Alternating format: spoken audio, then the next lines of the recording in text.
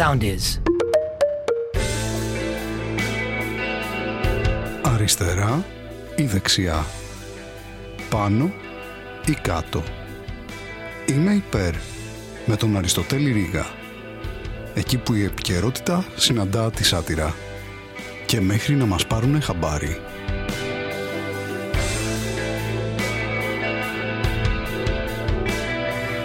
Χαίρετε φίλες και φίλοι, επειδή κάποια κουβέντα έχει ανοίξει τώρα σχετικά με το Μουντιάλ, θα ήθελα να το συζητήσουμε λίγο ακόμα το θέμα, αν θέλετε κι εσείς. Καταρχάς, να ξεκαθαρίσω ότι είμαι υπέρ. Ας δούμε τα δεδομένα. Τα δεδομένα είναι ότι η αλήθεια είναι σχετική. Υπάρχουν κάποια πράγματα στα οποία μπορούμε να συμφωνήσουμε ότι διαφωνούμε. Υπάρχουν θέματα τα οποία έχουν πολύ γκρίζο, έχουν περιοχές τις οποίες δεν είναι ξεκάθαρο, είναι δύσκολο να πάρει κανείς θέση. Κανείς δεν ξέρει ποιο είναι το λάθος, το σωστό, το Ιράν, το Ιράκ. Αλλά απ' την άλλη όμως υπάρχουν και πράγματα τα οποία είναι ξεκάθαρα και στα οποία συμφωνούμε όλοι. Υπάρχει κάποια αντικειμενική αλήθεια. Γιατί όλοι συμφωνούν για το ποια είναι η καλύτερη ομάδα, παιδιά, και η καλύτερη ομάδα είναι αυτή που υποστηρίζω εγώ. Γιατί έτσι, τέλος. Είναι η καλύτερη. Γιατί λογικά το σκέφτηκα και το αποφάσισα όταν ήμουν βρέφος και ο πατέρας μου έφερε ένα κασκόλ και μου το έβαλε γύρω από το λαιμό μου και μου είπε πες αυτή τη μονοσύλλαβη λέξη και την επανέλαβα και κατέληξα εντελώς συνειδητά και με καθαρή σκέψη και αποφάσισα ότι αυτή είναι η καλύτερη ομάδα. Αυτή που έμαθα από μωρό. Και το οποίο είναι τόσο βασικά, είναι τόσο μεγάλη αλήθεια που έχει γίνει κομβικό σημείο της προσωπικότητάς μου. Είναι κομμάτι τεράστιο της ταυτότητάς μου. Που εντελώς λογικά, τώρα αν το σκεφτείς, δηλαδή εντελώς λογικά αυτό το πράγμα θα μπορούσε να με οδηγήσει στο να σηκώσω το χέρι μου, να χτυπήσω κάποιον άλλον, να τον σακατέψω, ενδεχομένως ας πούμε να του προκαλέσω μια σωματική βλάβη, η οποία μπορεί να είναι πάρα πολύ σοβαρή. Γιατί αυτός έχει μια λάθος άποψη. Γιατί ο πατέρας του, ο δικός του, το έβαλε ένα άλλο κασκόλ με ένα άλλο χρώμα και του είπε μια άλλη μονοσύλλαβη λέξη και δεν έχει δει την αντικειμενική πραγματική αλήθεια. Και με τους οποίους ανθρώπους δηλαδή που έχουν διαφορετική άποψη από μένα, μας χωρίζει παιδιά Άβυσσος. Και αν μένουμε στα νότια προάστια της Αθήνας, Ανάβυσσος. Γιατί είναι γνωστό ότι είναι Ανάβυσσος η ψυχή του ανθρώπου. Είναι τελείως διαφορετικοί άνθρωποι από μένα, δεν έχουμε καμία σχέση. Που μπορεί να έχουμε το ίδιο οικονομικό επίπεδο, το ίδιο μορφωτικό επίπεδο, τα ίδια ενδιαφέροντα, να μας ενδιαφέρουν ακριβώς τα ίδια πράγματα, αλλά είναι τελείως διαφορετικοί από μένα. Είναι άλλοι άνθρωποι. Φέτος λοιπόν, όλοι εμείς οι άνθρωποι που περιμένουμε αυτό το πράγμα, συνέβη αυτό το εξαιρετικό γεγονός που γίνεται μία φορά στα 4 χρόνια, που είναι δηλαδή το γεγονός ότι το έτος είναι δίσεκτο, αλλά δεν εννοώ αυτό φυσικά, εννοώ τους Ολυμπιακούς Αγώνες και δεν εννοώ ούτε αυτό, την πατήσετε ξανά. Εννοώ το Μουντιάλ, το οποίο ενώνει λοιπόν ανθρώπους από διαφορετικές χώρες, από διαφορετικές ιδεολογίες κάτω από την ίδια σημαία, τη σημαία του χορηγού. Μιλάμε για ένα γεγονός το οποίο ξεπερνάει τις διαφορές των ανθρώπων. Και ένα γεγονός για το οποίο ένωσαν τις δυνάμεις τους για να πραγματοποιηθεί δύο πραγματικά φοβερές δυνάμεις, δύο δυνάμεις της φύσης. Μιλάμε από τη μία για τη FIFA και από την άλλη για το κράτος που διοργάνωσε τους αγώνες, το Κατάρ. Μιλάμε τώρα ότι είναι ο Captain Planet των αντίστοιχων πραγμάτων που κάνουν. Γιατί τι να πρωτοπεί κανείς για τη FIFA, τι να πρωτοπεί κανείς για τη χώρα που διοργάνωσε το φετινό Μουντιάλ, τι να πρωτοπεί. Μιλάμε για τη FIFA τώρα, που είναι ένας οργανισμός ταπεινός με χαμηλά την μπάλα, ψηλά τη σέντρα, ένας ταπεινός οργανισμός που έχει περισσότερα μέλη από όσα έχει ο ΟΗΕ και ασχολείται με ένα χώρο, με το χώρο του επαγγελματικού αθλητισμού, ο οποίος, παιδιά, είναι ανεπίληπτος, είναι πεντακάθαρος. Μιλάμε ποιος έχει ακούσει ποτέ για σκάνδαλο της FIFA, ποιος έχει διαβάσει βιβλία, ποιος έχει δει ταινίες που τα βλέπεις και λες αποκλείεται. Αυτά κάποιος πρέπει να τα έχει φανταστεί. Είναι, παιδιά, όλα στο φως. Δηλαδή τώρα είναι μία μη κερδοσκοπική οργάνωση που έχει ετήσια έσοδα $1 δισεκατομμύριο, τώρα είναι διεφθαρμένη. Δηλαδή οι αρκούδες, ας πούμε, αποπατούν στην άγρια φύση. Αυτό θα μας πείτε τώρα. Ένας οργανισμός δηλαδή που ασχολείται με τη διαχείριση ενός θεάματος που προσφέρεται για διαφήμιση, για νομοποίηση παράνομων εσόδων, που έχει εμπλακεί με αλλίωση αποτελεσμάτων, με σκάνδαλα. Θα μας πείτε τώρα δηλαδή ότι ένας διεφθαρμένος οργανισμός είναι διεφθαρμένος οργανισμός. Αυτό θα μας πείτε τώρα. Λες και δεν το ξέραμε. Παιδιά, είναι μια οικογενειακή επιχείρηση. Δηλαδή μιλάμε για 2 γενιές ανθρώπων που κάνουν αυτή τη δουλειά. Το έχουν πάρει από τον πατέρα του, συνεχίζουν ακριβώς το ίδιο μοτίβο. Είναι μια οργάνωση που δεν κοιτάει σύνορα, δεν κοιτάει εθνικότητα, δεν κοιτάει δηλαδή από πού είσαι εσύ, τι είσαι στη δεύτερη εθνική της Ιταλίας. Θα ασχοληθούμε και με σένα, εννοείται. Γιατί? Δηλαδή να μην το παριστεί, ας πούμε, αυτός ο ποδοσφαιριστής επειδή είναι Αφρικανός, δηλαδή επειδή είναι Ευρωπαίος, γιατί δεν κάνουμε διακρίσεις. Δεν κάνει διακρίσεις αυτό το πράγμα. Μιλάμε για μια οργάνωση που στηρίζει νέες αναδυόμενες αγορές, που διοργάνωσε το Μουντιάλ στην Κορέα και την Ιαπωνία, αν θυμάστε, εκεί πέρα 2 αναδυόμενες χώρες στο χώρο του ποδοσφαίρου, να τις βοηθήσει, βέβαια. Να τις βοηθήσει. Έκανε την οργάνωση, έτυχε να παίξουν με άλλες ομάδες που ήταν καλύτερες από αυτές. Δηλαδή, τι θα τις αφήσει έτσι αβοήθητες? Θα αφήσει δηλαδή τον άλλον τον αδύναμο εκεί πέρα, ας πούμε, να χάνει επειδή ο άλλος είναι καλύτερος? Να δώσει δηλαδή την εντύπωση ότι το ποδόσφαιρο είναι ένα άθλημα που παίζεται εντός των γραμμών του γηπέδου, δηλαδή. Να είμαστε και λίγο άνθρωποι. Γιατί, παιδιά, μιλάμε για ανθρώπους, έτσι. Δηλαδή, η απληστία είναι ανθρώπινο χαρακτηριστικό, ξεκάθαρα. Έχει πάει καμία γάτα να πει δεν μου φτάνουν αυτά, θέλω και τ' άλλα? Έχει στήσει ποτέ καμία γάτα μηχανισμούς ροής, ας πούμε, ξεπλήματος μαύρου χρήματος? Έχετε δει καμία γάτα να δωροδοκεί? Όχι βέβαια, αυτά είναι για τον άνθρωπο, είναι ανθρώπινα. Πήγε λοιπόν αυτός ο φάρος, ας πούμε, ηθικής και μίλησε με τον άλλο φάρο ηθικής. Μιλάμε για μια χώρα, ας πούμε, το Κατάρ, που πήγαν εκεί και του λένε: παιδιά, εδώ πέρα βλέπουμε, κοιτάξτε την κατάσταση εδώ πέρα. Πήγατε, φτιάξετε μια χώρα που λέει στην έρημο. Ανάθεμ την ώρα Κατάρ τη στιγμή. Πήγανε δηλαδή αυτοί οι άνθρωποι, λένε: εδώ θα τη φτιάξουμε τη χώρα, δεν χρειαζόμαστε και επίδομα θέρμανσης. Εδώ οι συνθήκες είναι κατάλληλες για να μην ανάψεις ποτέ καλοριφέρ. Ποτέ. Θα φτιάξουμε εδώ την πρωτεύουσα, θα την πούμε Μπόχα ή κάπως έτσι, τέλος πάντων να πιάνει το νόημα τι γίνεται εκεί. Μιλάμε για μια χώρα, μια τεράστια παραλία. Χωρίς μια ξαπλώστρα ομπρέλα 40 ευρώ. Χωρίς ένα μπιτσόμπαρο να βαράει. Χωρίς κάποιον, ας πούμε, να βαράει ξυλορακέτες. Δηλαδή μιλάμε για μια κατάσταση γενικά απαράδεκτη. Και πήγαν εκεί και φτιάξαν χώρα οι άλλοι. Και πήγε εκεί η FIFA και λέει: παιδιά, τι θέλετε, να σας βοηθήσω, θέλετε να κάνετε ένα Μουντιάλ? Να το κάνουμε, βέβαια. Εννοείται. Γιατί τι είστε εδώ, φτωχοί είστε φτωχή χώρα, δεν φυτρώνει τίποτα πάνω. Λένε οι άλλοι: δεν είναι ακριβώς έτσι, δεν φυτρώνει τίποτα, αλλά από κάτω έχουμε πράγματα. Εντάξει, λέει, είστε πλούσιοι. Είστε υπέρ της ισότητας? Βεβαίως, λέει, είμαστε βεβαίως υπέρ της ισότητας. Όλοι οι άντρες είναι ίσοι μεταξύ τους, περίπου, και όλες οι γυναίκες είναι ίσες μεταξύ τους. Περίπου, είμαστε γενικά κατά των διακρίσεων. Αυτό θέλω να θυμάστε. Δηλαδή, αν έρθει εκεί πέρα και δεις ότι είμαστε τόσο κατά των διακρίσεων που δεν μπορείς να διακρίνεις καν για ποια γυναίκα είναι ποια. Έχεις το 5% της πληροφορίας για να καταλάβεις ποια είναι η γυναίκα πίσω από το κατασκεύασμα. Εμείς εδώ δεν συνεννοούμαστε μιλάμε με τα μάτια, γιατί μόνο τα μάτια βλέπεις. Οι γκέι πώς περνάνε? Οι γκέι περνάνε υπέροχα. Τους ανεβάζουμε στις ταράτσες, μαθαίνουν να πετάνε. Εξαιρετικά, μιλάμε, ανοίγουν, του λένε: άνοιξε τα φτερά σου, πέτα. Και λέει η FIFA: παιδιά, κοιτάξτε, εμείς αυτά γενικά τα καταδικάζουμε, αλλά ειδικότερα τώρα για τη δικιά σας την περίπτωση δεν έχουμε κανένα πρόβλημα. Γιατί το σημαντικό είναι να παραμερίσουμε τις διαφορές μας και να εγκαθιδρύσουμε διαχρονικές και πανανθρώπινες αξίες. Αξίες του στυλ ο Ολυμπιακός και το Γάλλεον να κερδάνε. Το έλα δικέ μου, εντάξει τώρα, γιατί μία είναι η διάκριση, παιδιά. Μία είναι η διάκριση, είναι ανάμεσα σε φτωχούς και πλούσιους. Και αυτό το ξέρουν οι άνθρωποι. Οι άλλοι τώρα που είναι φτωχοί και μεταξύ τους κοιτάνε και λένε: α, αυτός είναι έτσι, αυτός είναι αλλιώς, έχει άλλο χρώμα δέρματος, έχει άλλο προσανατολισμό, είναι έτσι. Νομίζουν δηλαδή ότι για τη δική τους τη φτώχεια φταίει ο άλλος που είναι επίσης φτωχός. Και γελάνε αυτοί μεταξύ τους.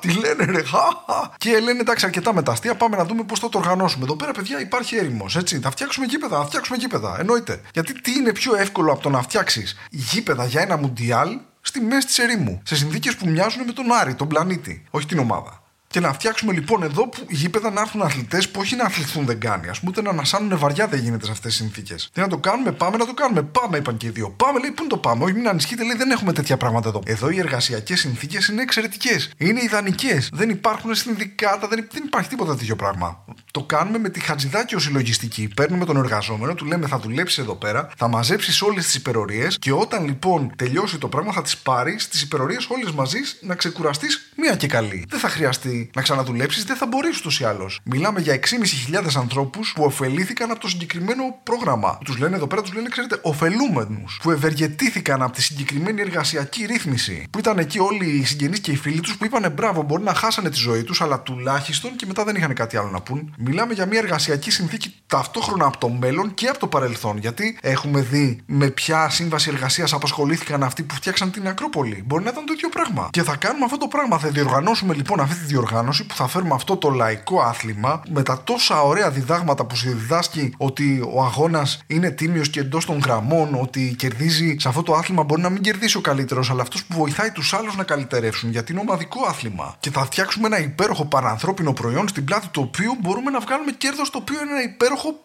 πανανθρώπινο αγαθό. Και θα πάρουμε τον καλύτερο ποδοσφαιριστή όλων των εποχών και θα τον βραβεύσουμε και θα του δώσουμε να φορέσει μια κελεμπία, η οποία, παιδιά, να σας το πω, και αυτή ήταν και η λύση δηλαδή. Έρχονται όλοι αυτοί οι άνθρωποι από εκείνες τις χώρες και παραπέρα εδώ πέρα στα νησιά και λένε: σας παρακαλώ, αφήστε με να περάσω. Και τους κοιτάμε και δεν τους αφήνω, γιατί αν είχαν κελεμπία θα λέγανε: παιδιά, μια στιγμή, λάθος. Αυτό το μωρό, ναι, φοράει κελεμπία, φέρτε το. Τι είστε εσείς? Εμμύρης, Μύκονος, κατευθείαν. Και λέει και το Μουντιάλ αυτό το πράγμα γίνεται καλοκαίρι. Τι καλοκαίρι, παιδιά, το κάνουμε χειμώνα. Καλοκαίρι θα είναι στις καρδιές των ανθρώπων. Θα τα φτιάξουμε όλα αυτά γιατί ο αθλητισμός ενώνει. Ενώνει το Κατάρ, το ενώνει με δικούς μας ανθρώπους, το ένωσε με την κυρία Καηλή, με τον κύριο Αβραμόπουλο. Το έχει κάνει δικιά μας καθημερινότητα, έχει φτάσει στην Ευρώπη. Ενώνεται με άλλους Ευρωπαίους αξιωματούχους, γιατί, παιδιά, αυτά τα πράγματα είναι γνωστά, είναι διαχρονικά, είναι δικά μας. Μπορεί να μην συνδέεται με τρόπους που μπορείς να φανταστείς, αλλά υπάρχουν πλοία.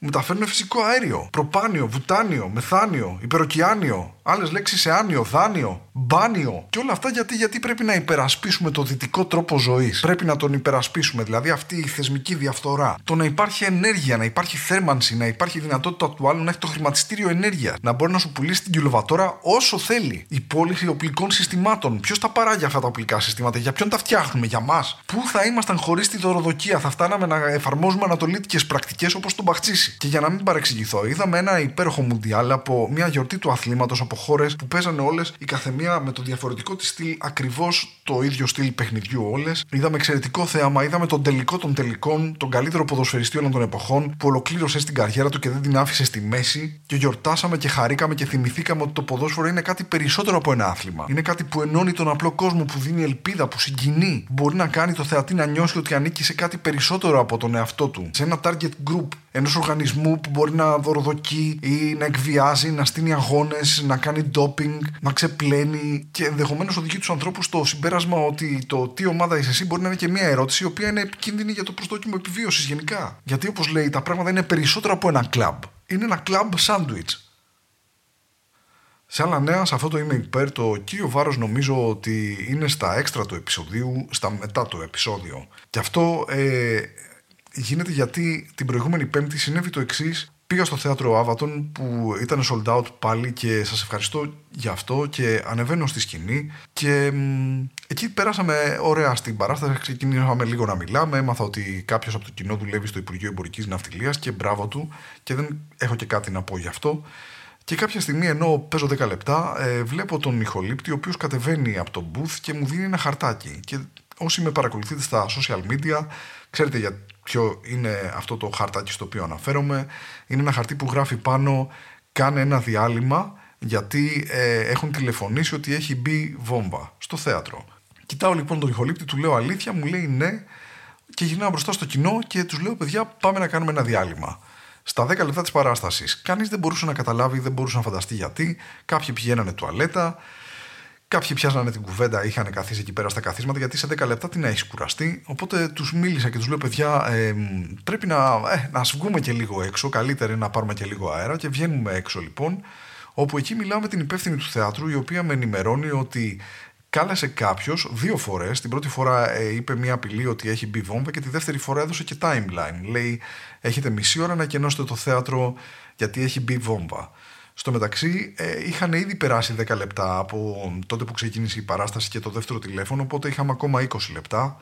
Και λέω: τι γίνεται, μου λέει, εξαρτάται από σένα. Λέω: τι εξαρτάται από μένα. Αν θα παίξω, πρέπει να καλέσουμε την αστυνομία, να έρθει η αστυνομία να δει εδώ πέρα, να ψάξει για το ενδεχόμενο ότι είναι βόμβα. Γιατί προφανώς 99,9% φαινόταν ότι είναι φάρσα. Αλλά για το 0,1% δεν μπορούσαμε να το ρισκάρουμε αυτό το πράγμα και όντως καλέσαμε στην αστυνομία και μας είπε ότι θα πάρει 45 λεπτά η όλη διαδικασία. Οπότε μαζί με την καθυστέρηση που είχε γίνει θα πήγαινε γύρω στη 1 ώρα, το οποίο σήμαινε ότι γενικά δεν υπήρχε δυνατότητα να συνεχιστεί η παράσταση μετά από όλο αυτό. Πήγα και τους είπα λοιπόν των ανθρώπων που ήταν έξω από το θέατρο, τους λέω: παιδιά, έχουμε 2 επιλογές. Η πρώτη είναι να σας πάω σε ένα πάρκινγκ όπως είμαστε εδώ πέρα, να κάνω την παράσταση έτσι χωρίς μικρόφωνο, χωρίς τίποτα, το οποίο δεν θα μπορούσε να γίνει γιατί οι συνθήκες είναι εντελώς ακατάλληλες για αυτό το πράγμα. Δεν υπάρχει κανένα πάρκινγκ στο οποίο να γίνονται παραστάσεις stand-up comedy. Το δεύτερο είναι, τους λέω, ότι αν τελειώσει σε κάποιο εύλογο χρόνο όλο αυτό το πράγμα να ξαναμπούμε στο θέατρο, ή εναλλακτικά να αφήσουμε την παράσταση να ακυρωθεί και να πάρετε τα ειστήριά σας και να έρθετε σε κάποια από τις επόμενες παραστάσεις. Γιατί όντως υπάρχουν επόμενες παραστάσεις, επειδή έχουν γίνει sold out οι παραστάσεις μέχρι τέλος Δεκέμβρη, ανοίξαμε παραστάσεις και για το Γενάρη και για το Φλεβάρι. Οπότε μου είπαν αυτοί οι άνθρωποι ότι OK, εντάξει, αν δούμε ότι τραβάει, θα έρθουμε κάποια άλλη στιγμή. Τους λέω επίσης: έχετε και δυνατότητα να πάρετε και τα ειστήρια πίσω, αν δεν θέλετε. Αλλά μου είπαν ότι ήθελαν να τα κρατήσουν για να δουν την παράσταση, γιατί γι' αυτό είχαν έρθει. Και ειλικρινά υπήρχε και ένας άνθρωπος εκεί, ο οποίος μου είπε ότι είχε πάρει άδεια από τη γυναίκα του και τις 3 κόρες του για να κάνει έξοδο, να βγει ένα βράδυ και να έρθει να δει αυτή την παράσταση και δεν ήξερε τι να τους πει και εγώ δεν ξέρω τι να του πω. Δηλαδή, ειλικρινά, συγγνώμη για αυτό το πράγμα. Και εκεί που είμαστε και περιμένουμε λοιπόν να περάσει η ώρα κτλ., περνάει η ώρα και ξαναπαίρνει. Υπάρχει και τρίτο τηλέφωνο, το οποίο μας λέει ότι σε 10 λεπτά θα σκάσει βόμβα, γιατί είναι μια βόμβα που λειτουργεί με καθυστέρηση της χρονοκαθυστέρησης. Δηλαδή, κρατάει χρόνο καθυστερήσεων για τραυματισμούς, για κίτρινες κάρτες στον αγώνα, για Δηλαδή καταλάβαμε ότι μάλλον είναι κάτι το οποίο δεν έχει νόημα. Ήρθε μετά η αστυνομία, έλεγξε το θέατρο, δεν υπήρχε βόμβα. Πολλά λογοπαίγνια υπήρχαν βέβαια που καθόμουν εκεί απ' έξω και τους έλεγα: παιδιά, δεν ξέρω τι θα γίνει, αλλά είμαι ένα σκάσο. Τους έλεγα ότι προφανώς είναι φάρσα, κάνει μπαμ. Τους έλεγα διάφορα τέτοια πράγματα. Τους έλεγα ότι είναι εκρηκτική η κατάσταση. Τους έλεγα γενικά πολλές μπουρδες. Περάσαμε πάρα πολύ ωραία. Τους ευχαριστώ όλους όσους ήρθαν εκείνο το βράδυ. Τώρα, τι να πω, έγινε και το εξής βέβαια. Υπήρχε μέσα στο κοινό κάποιος δημοσιογράφος, ο οποίος είχε γράψει, μου είχε κάνει μια συνέντευξη για την παράσταση και ήρθε να δει και την παράσταση. Οπότε έρχεται εκεί ο άνθρωπος, βλέπει αυτή την κατάσταση, μου λέει να γράψω, του λέω εννοείται. Μου λέει τι να γράψω, του λέω ό,τι βλέπεις. Και έγραψε λοιπόν την είδηση, την ανέβασε εκείνο το ίδιο το βράδυ στο reader.gr. Είναι ο Σωτήρης ο Βαλάρης, τον οποίο και ευχαριστώ πάρα πολύ. Και την επόμενη μέρα που μιλάμε, μου λέει ψάξε στο Google, γκούγκλαρε θέατρο βόμβα. Και γκουγκλάρω παιδιά και έχει γίνει το εξής καταπληκτικό. Ότι η είδηση σαν είδηση έχει πάρει έκταση. Αναφέρονται σε αυτήν όλα τα μεγάλα ειδησιογραφικά site της Ελλάδας. Αλλά είναι μισή, γιατί στην είδηση αυτή δεν γράφουν ποια παράσταση διακόπηκε, αλλά λένε ότι υπήρξε τηλεφώνημα για φάρσα σε θέατρο του κέντρου, αναστατώθηκαν οι θεατές. Και όλα καλά. Το οποίο είναι εξαιρετικό, γιατί φαίνεται σαν να κινδύνευσε το θέατρο, οι θέσεις, τα καθίσματα. Όπως και να έχει, εν πάση περιπτώσει, τον ευχαριστώ πάρα πολύ το Σωτήρη για το γεγονός ότι ανέβασε αυτή την είδηση, δεν θα υπήρχε πουθενά ούτως ή άλλως. Και τώρα στο διατάφτωτο γιατί έγινε, παιδιά, δεν έχω ιδέα ποιος το έκανε, δεν έχω ιδέα γιατί το έκανε, δεν έχω ιδέα τι σκεφτότανε. Μπορεί να ήταν κάποιος άνθρωπος ο οποίος να το έχει τάμα, ας πούμε, ξέρω εγώ, να κάνει ένα τηλεφώνημα για φάρσα το χρόνο και να έτυχε να είμαι εγώ αυτή η περίπτωση. Ή μπορεί κάποιος να ενοχλήθηκε από τα βίντεο ή το podcast, το οποίο, όσο και να είναι ένα ενδεχόμενο το οποίο θα πρέπει να εξετάσω, αδυνατό να πιστέψω ότι ισχύει. Δηλαδή αδυνατό να πιστέψω ότι ανέβασα το βίντεο αυτό που έλεγε για τη δολοφονία του 16χρονου συγκεκριμένα, το οποίο το πήρε κάποιος άλλος YouTuber και έκανε ένα άλλο βίντεο reaction σε αυτό, λέγοντας ότι αποκρύπτω την αλήθεια, γιατί ναι μεν απαγορεύεται το να πυροβολείς σε καταδίωξη, αλλά απαγορεύεται μόνο αν δεν κινδυνεύει η ζωή σου, και ότι θα έπρεπε εγώ να ξέρω αν κινδυνεύει η ζωή του ανθρώπου που καταδιώκει κάποιον που τον ακολουθεί, που είναι πίσω από τα αμάξι, και έπρεπε να επιχειρηματολογήσω σε αυτό το πράγμα, και ότι κάποιος μπορεί να είδε αυτό το βίντεο που απευθύνεται σε ένα άλλο κοινό, το οποίο δεν είναι το δικό μου κοινό, και κάποιον μπορεί να ενόχλησε και μπήκε σε αυτή τη διαδικασία να κάνει αυτό το πράγμα. Ή μπορεί να είναι, ξέρω εγώ, μια εξελιγμένη μέθοδος, αντί να στέλνεις την άλλη στο θέατρο με τους μπράβους, να λες μια χαρά, μπορώ να το κάνω και από την ασφάλεια του σπιτιού μου. Να κάνω ένα τηλέφωνο και να διακοπεί η παράσταση και να δείξω ότι με ενοχλεί το περιεχόμενο αυτού του ανθρώπου που λέει αυτά που λέει. Ποιος ξέρει, πάντως εγώ, παιδιά, έχω φοβηθεί πάρα πολύ. Φοβάμαι ότι δεν δούλεψε αυτή η μέθοδος. Φοβάμαι ότι δεν θα σταματήσω να λέω τα προφανή πράγματα τώρα, και φοβάμαι ότι αυτός ο τρόπος αντίδρασης τελικά μόνο καλό μου κάνει, γιατί φαίνεται ότι μου δίνει την εντύπωση ότι υπάρχουν άνθρωποι που δίνουν όντως προσοχή σε αυτά που λέω, που δίνουν όντως σημασία, που τα αξιολογούν, που μπορεί να τους οδηγήσουν, ας πούμε, στο να κάνουν πράγματα τα οποία μπορεί και να είναι και έκνομα. Είναι φοβερό, δεν περίμενα ποτέ ότι υπάρχει τέτοιο κοινό στο οποίο απευθύνομαι και μπορώ να επηρεάσω τη συμπεριφορά τέτοιων ανθρώπων. Δηλαδή η σκέψη ότι η αντιπολίτευση τώρα είναι ένα podcast που κάνει ένας καραφλός μεσήλικας με ξεπερνάει. Τι να πω, δηλαδή φανταστείτε να έχει και καλή ποιότητα η κάμερα και να είχα μια βιβλιοθήκη τακτοποιημένη πίσω μου. Τι θα είχε γίνει? Ο ουρανός είναι το όριο, όπως και θα συνέβαινε στην καριέρα μου αν υπήρξε όντως βόμβα. Τι να πω, ειλικρινά σας ευχαριστώ πάρα πολύ.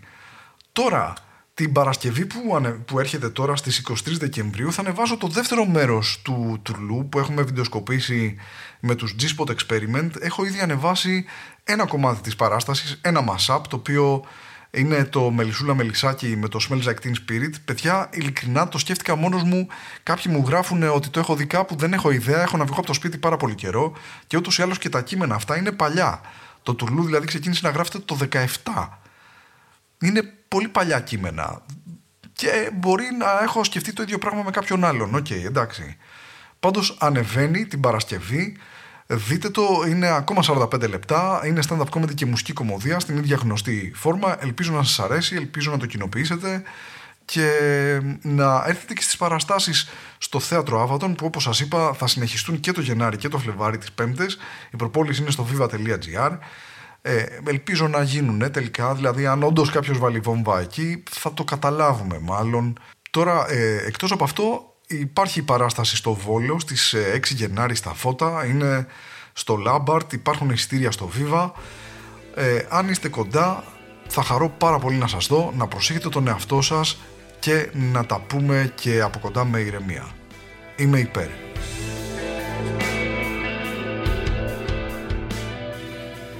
Ακολουθήστε μας στο Soundees, στο Spotify, στο Apple Podcasts και στο Google Podcasts.